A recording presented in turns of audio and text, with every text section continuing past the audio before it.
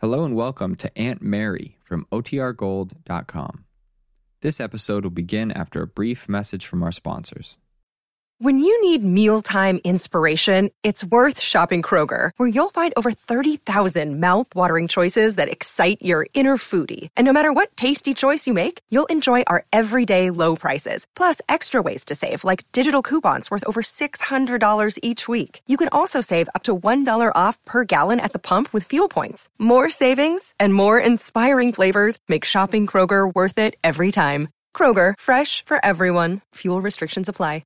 Another day is here, and you're ready for it. What to wear? Check. Breakfast, lunch, and dinner? Check. Planning for what's next and how to save for it? That's where Bank of America can help. For your financial to-dos, Bank of America has experts ready to help get you closer to your goals. Get started at one of our local financial centers or 24/7 in our mobile banking app.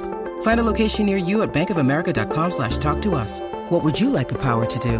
Mobile banking requires downloading the app and is only available for select devices. Message and data rates may apply. Bank of America N.A., member FDIC.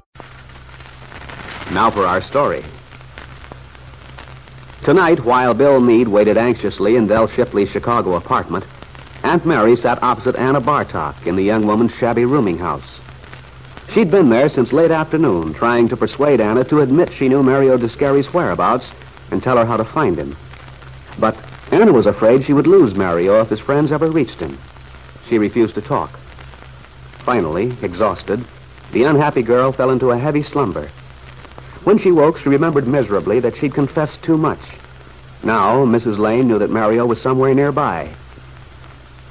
Looking around, Anna saw that her room had been tidied, and there was the fragrance of freshly made coffee. Mrs. Lane was still there. None too graciously, she accepted a cup from Aunt Mary, for whom she was beginning to feel a respect she tried not to show. Desperately, she argued her right to a life with Mario. But Aunt Mary had challenged that right. Deep inside, I think you know Mario still loves his wife. You've tried to deceive yourself, but you can't. I wish you'd stop telling me how I feel and how I think. I know how I feel. Real love is unselfish love, Anna. That's why I say if you went to Mario... You must think I'm crazy throwing away the only chance I ever had, tossing the whole thing out the window. Chance, Anna? Do you honestly believe you have one? Do you deserve it in this particular instance? It ain't a question of deserving. I think it is. It's a question of another person's right. Listen, if everybody hung around waiting for what they deserve, nobody'd ever get anything they want. That's a pretty cynical philosophy. Sure it is. I learned it the hard way, too. So you gotta grab what you want and hang on to it. If you've been following that philosophy all your life, I should think by now you'd have discovered how mistaken you are. Just the opposite. I know how right I am. There's one thing I sure discovered tonight. I was a fool to shoot off my mouth. I shouldn't have admitted anything to you. Someday, Anna, I'm sure you'll be glad you did. You mean I'll pat myself on the back for being a sucker? Not for being a sucker, Anna. For being just. For being considerate. Just considerate. I'd like to kick myself. The joke is I talked of my own accord, of my own free will. That's right. Sure is funny. As soon as you told me the cops went after Mario, that he wasn't in trouble with the law, I should have tumbled to the idea it was safe to keep my mouth shut. If you hadn't told me, you could have bluffed me into it. But you never even tried to. That wouldn't have been fair. You really believe in clean fighting, don't you? If you mean I don't believe in trickery, you're quite right. I never have. Most people don't pull their punches. So a person expects to get hit below the belt. Might be different if everybody acted on the up and up, but they don't. Anna, the only way people will come to realize that it would be a better world is if everyone were fair.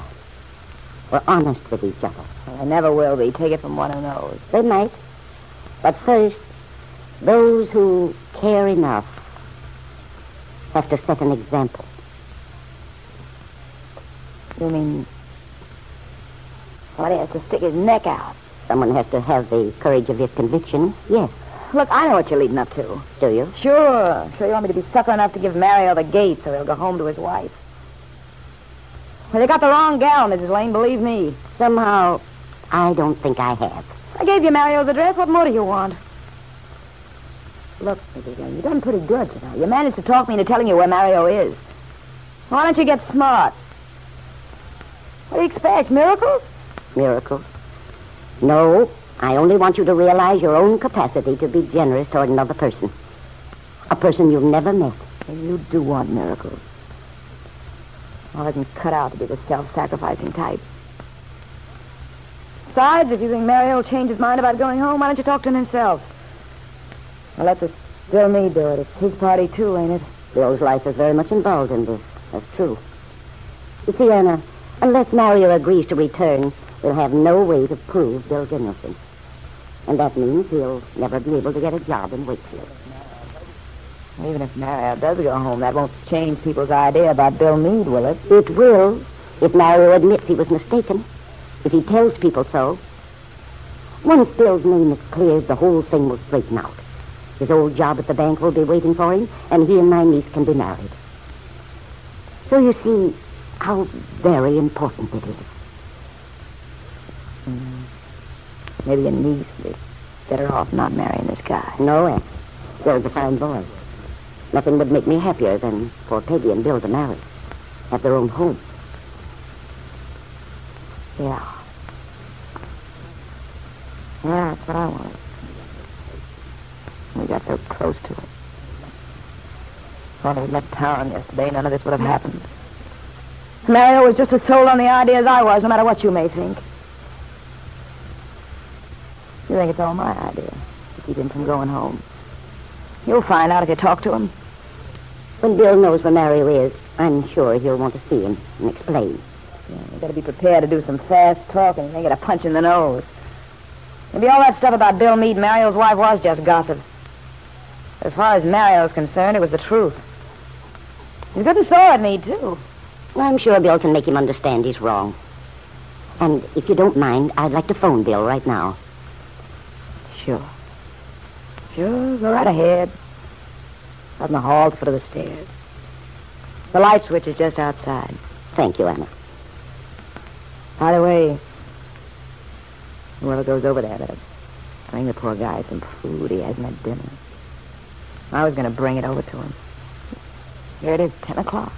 I'll tell Bill. Perhaps the two of them can go out and have a bite together. Well, not to be discouraging, but I wouldn't count on it if I were you. You still don't realize how Mario feels.